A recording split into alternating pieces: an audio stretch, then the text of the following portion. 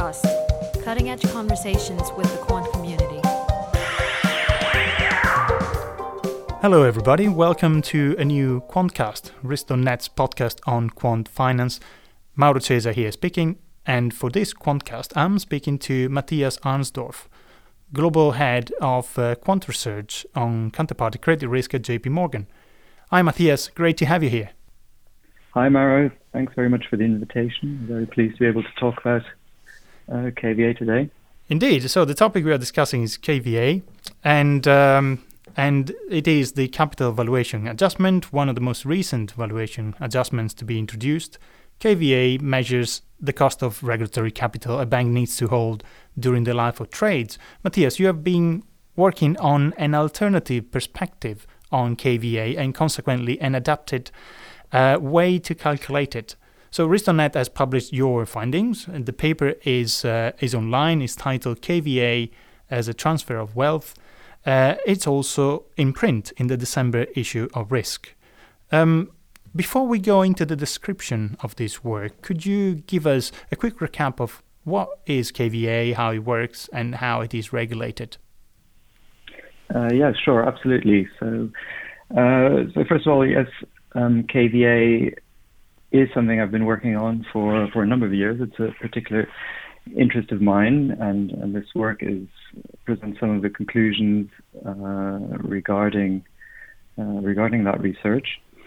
So as you said already initially, KVA, of course, stands for Capital Valuation Adjustment. It's viewed as part of the so-called XVA family. So those are valuation adjustments that we make for derivatives trades, like over and above the sort of typical face value that you would calculate. The most famous ones are, of course, the CVA, the Counterparty Valuation Adjustment, and the FVA, the Funding Valuation Adjustment. So maybe just a few words of where the KVA comes from and what the sort of standard motivation for that is. So first of all, as I said, we're talking about derivatives trade, so we're thinking about an investment bank dealing in derivatives. As we know, in recent years, capital requirements, regulatory capital requirements, have become very important, very much a topic of focus.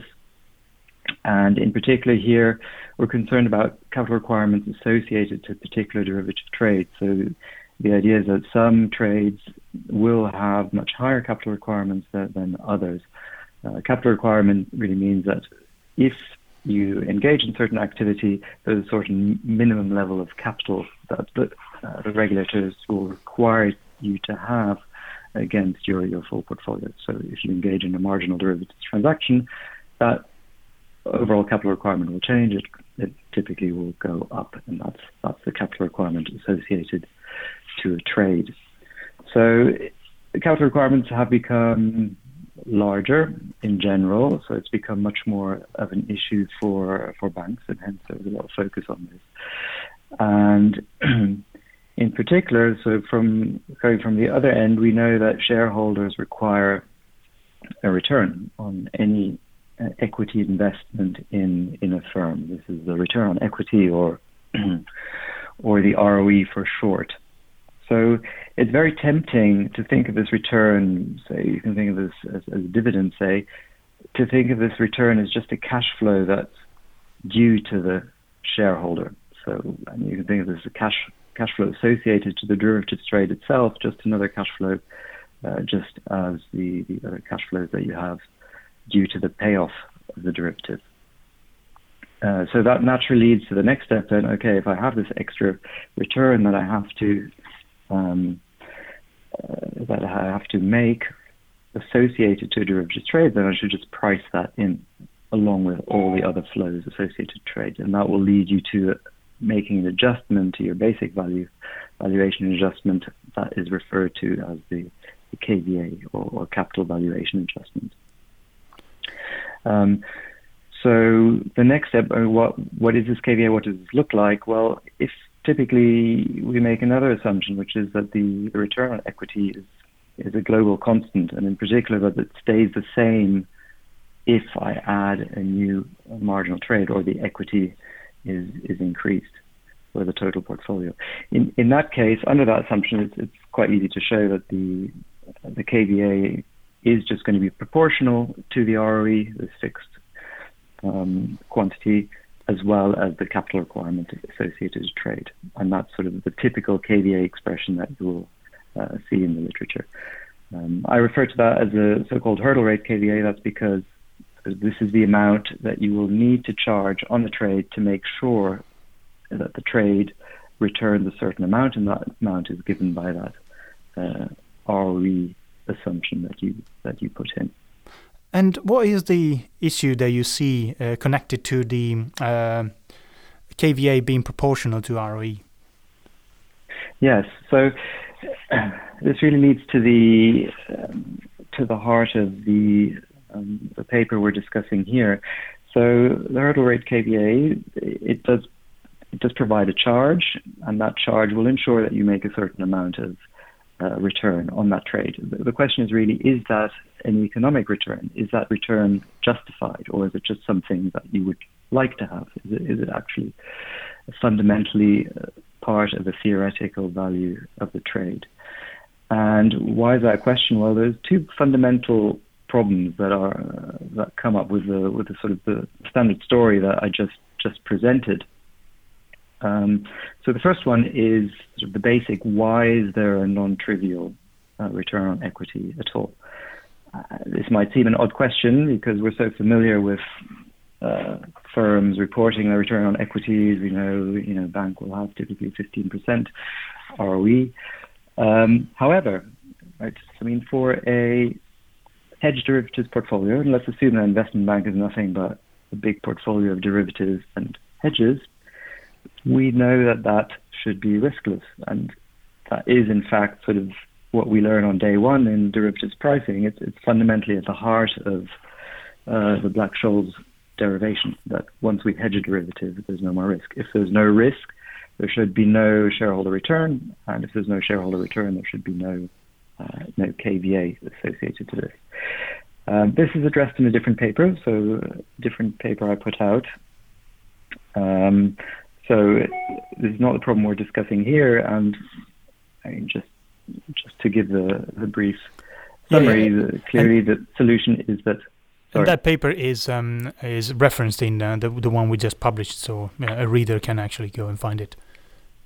That's right. And as a listener can imagine, the solution is really that obviously in practice the portfolio is not riskless, not risk-free. There's many reasons why it shouldn't be, and in particular that can lead to an ROE very naturally.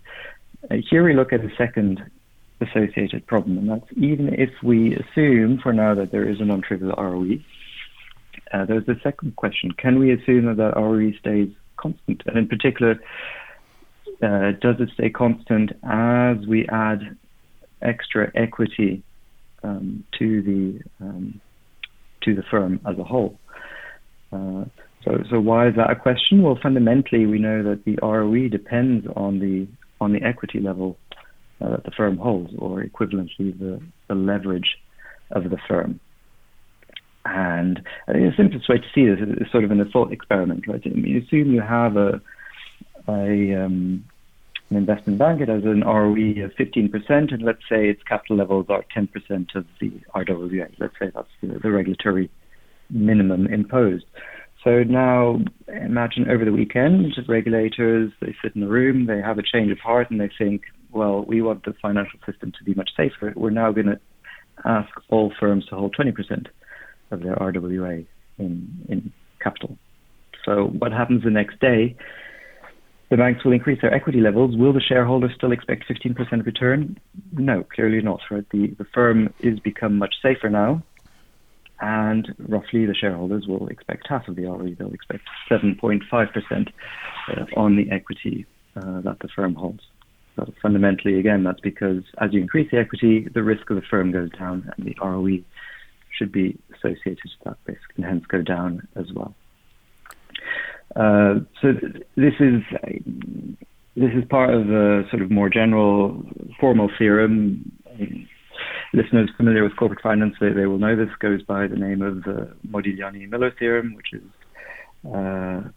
very famous, and that says that in general that the valuation should be invariant under changes in leverage. That's the valuation of the firm as a whole. An increase in capital is nothing but a change in the leverage of the firm. So this suggests that that increases in equity capital due to regulatory requirements associated with trade, say, also shouldn't really impact valuation. And this again suggests that there should be no KVA. So the question really that we're addressing here in this paper is, can we make sense of the KVA associated with capital requirements, or much more generally, just to changes in capital levels or leverage? In other words, can we quantify a cost to shareholders due to changes in equity levels? And we want to do this by not making any assumptions, any external assumptions about what a return on equity should be. We want this to really emerge out of the theory itself. We want to derive what is the real economic shareholder cost associated to capital changes in light of the sort of problems I've tried to address, sort of the theoretical questions around the linkage between the ROE and the equity levels itself. Yeah, and how are you addressing it? So what are you proposing with your model? So to address this problem, we first need to make a slight detour, and we need to talk about sort of value and different concepts of valuation. This has emerged to be quite important in understanding valuation adjustments. And in particular, we need to introduce the concept of shareholder valuation, or the so-called shareholder indifference price, which is how it's often referred to in the literature. And this is nothing but the price for trade, or the charge that's required, so that the shareholder won't lose out. So it means that the shareholder is indifferent to entering the trade or not entering the trade. And the point is really that this is different. This value can be different to the so-called firm valuation or total valuation that we would calculate for a trade. And this is fundamentally because there can be so-called transfer of wealth between the shareholders and the creditors. And to understand this, we need to bear in mind that the total value of an asset or firm as a whole is shared between the shareholder and the creditor of that firm. And it can happen that when engaging in certain transactions, there's a shift of the overall wealth between shareholders and creditors, and this can mean that shareholders can lose out. So that's quite abstract, but the main famous example is the FEA, which brought this to sort of everyone's attention. And as people are probably aware, there has been quite an active controversy, debate in the literature around the merits of FEA and the theoretical justification, and it really hinges on this concept of valuation. So, and in particular, the FEA itself is an example of where we have this shareholder valuation, which is different from the fundamental value. So the question here is KVA in a way similar? And the answer is yes. So KVA is KVA2 that we discuss here is of the same type. So even though, as I've tried to explain earlier, we have this sort of global theorem that total value remains unchanged while we change capital levels or leverage, that doesn't mean that the shareholder wealth itself remains unchanged. And again, this is because there's this transfer of wealth. And this means that there can be a shareholder indifference price, which is different to the base valuation, and that difference is the KVA, or the KVA2 that we try to motivate in this paper. And maybe just the simplest way to define KVA2 or view what this is, imagine you have two identical trades, exactly the same payoffs, exactly the same cash flows, but for one of those, you have an associated capital requirement, which means if you engage in that trade, you're going to have to increase capital by an amount K. If you engage in the other trade, you don't. You have no capital requirement. KVA2 gives you the difference between the value of those two trades. I see. Some listeners will be familiar with a couple of approaches that have been in the literature. One by Mats Kjær and the other one by Leif Andersen. In what way your approach differs, and in what way it is analogous to those? Yes, that's right. So KVA obviously has been discussed quite actively in the literature. However, it is one of the most recent valuation adjustments. So, even though it's been around for a few years, it's still relatively fresh. And there's different approaches to KVA have been proposed in the literature. Just broadly, the difference between KVA2 and most other KVA proposals, and I'll get onto the Andersen-Kjær in a minute, is the effective rate, the return that is assumed in the KVA calculation. So typical approaches for KVA will be proportional to a return on equity. How that return on equity is defined can differ. In some cases, it's just assumed to be a fixed parameter a priori. In some cases, it's derived, but typically there will be a return on equity sitting in your KVA expression. In our KVA2, we have an expression that is proportional to the capital requirement, but it's not proportional to any return on equity. Or, put the other way, the effective rate that goes into our KVA expression is the default rate of the firm, or a junior funding rate of the firm. So that's the fundamental difference between KVA2 and most other KVA approaches. And this may seem surprising at first. Why is it called KVA if it has nothing to do with ROE? The fundamental reason is the one I gave earlier. The fact that capital levels and return on equity are fundamentally linked. There's this first order effect we can't ignore. So increasing capital levels will reduce the ROE. And this transfer of wealth really that occurs is not related to the risk of the asset itself. Hence, it's also not related to the ROE. It's really down to the risk that an investor has when he puts money into a firm, and that risk is the default rate of the firm.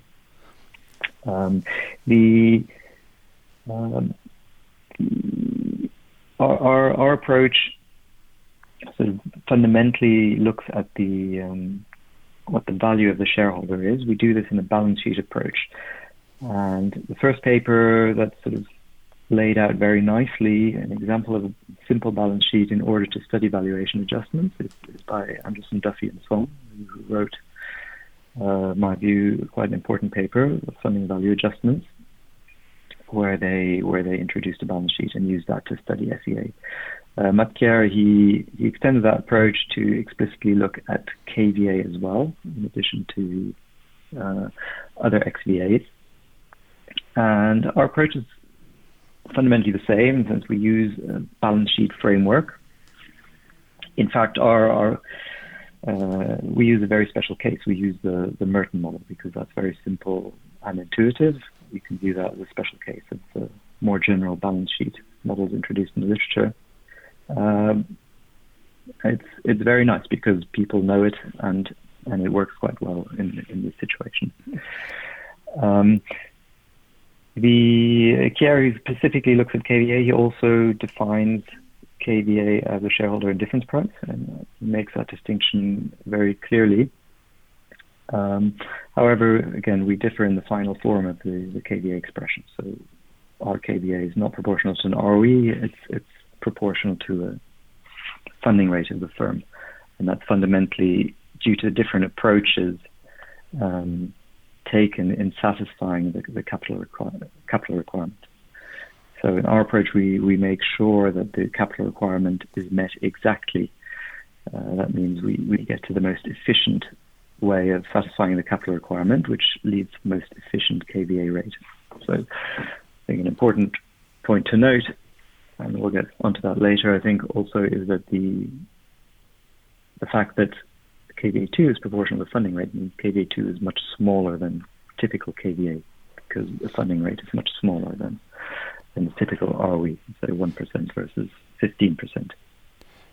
Yeah, that is actually a significant point. So actually that leads me to the next question. So given the difference is so massive, do you expect banks to be interested in this formulation of KVA or KVA2, while at the same time regulators might be a bit more prudent about it? So I think it's a very good question. There's quite a few parts to this. So first of all, fundamentally, KVA2 is meant to capture the real economic cost of a change in capital levels or change in leverage. This can be for a number of reasons. It doesn't have to be only for capital requirements associated to new trade activity. I mean, it could also be because capital requirements overall are changed, right, without changing the portfolio at all. In fact, that's a much cleaner way to view this. And there's other reasons why firms might increase capital levels. Another important one is the so-called charge for systemically important banks, GSIB levels. Those all may lead to changing your capital levels, and that change in leverage has a cost associated, and that's what we attempt to calculate in KVA2. However, as you mentioned, right, the rate that goes into KVA2 is the funding rate. It's around 1%, much lower than an ROE. So a KVA2 adjustment, although it is real, and this is a real shareholder cost, it's quite small. And also, it can be reduced further because there is an offset to the KVA2, because any equity invested in the firm can be used for other funding. This is well known in sort of study of KVA. And depending on what funding instruments you have at your disposal, if you can fund very junior, if you can offset junior funding requirements, then you can reduce your KVA2 substantially. So KVA2 is quite small. So in that sense, that's attractive for a firm in terms of charging. And you would have to charge less to recoup any losses associated to it. However, there's sort of an overall question of transparency and shareholder transparency. At the top level, shareholders may not exactly see what's happening with capital levels increasing. They may not follow the whole chain of, oh, I see you've done derivatives trade, your capital has increased, I'm going to, hence assume the firm is safer and reduce my required equity. So the whole chain is quite complex. So that's sort of the challenge for a firm to manage if it still wants to meet certain external target requirements. Having said that, I mean, KVA2 is not, at this point, as far as I know at least, sort of universally accepted charge, certainly not in the sense of, accounting adjustments. So it is still early days, much earlier than say, FEA. And so also from a regulatory point of view, in terms of valuation, I don't think that is something that has been very actively discussed so far. But do you expect that in perspective to potentially replace the standard KVA calculation? Would there be appetite for it? I think, again, right, I think first of all, it's early days in terms of KVA, so different firms will be doing very different things. In terms of KVA charging, I think the point of this paper really is it allows firms to take another view and really think about, what are we doing, what are we trying to achieve if we should charge KVA. What is the real cost associated changing capital levels? And again, this could be not just due to trade activity, right? Another very good example, the standardized capital requirements for credit is changing, as we all know. So we're moving from the constant exposure method to the so-called SACCR in sometime in 22. So that will change your capital levels, right? So the question is, does that, is there a cost associated with that? Do I need to do anything? Right? And KVA2 gives you a framework on how to think about that.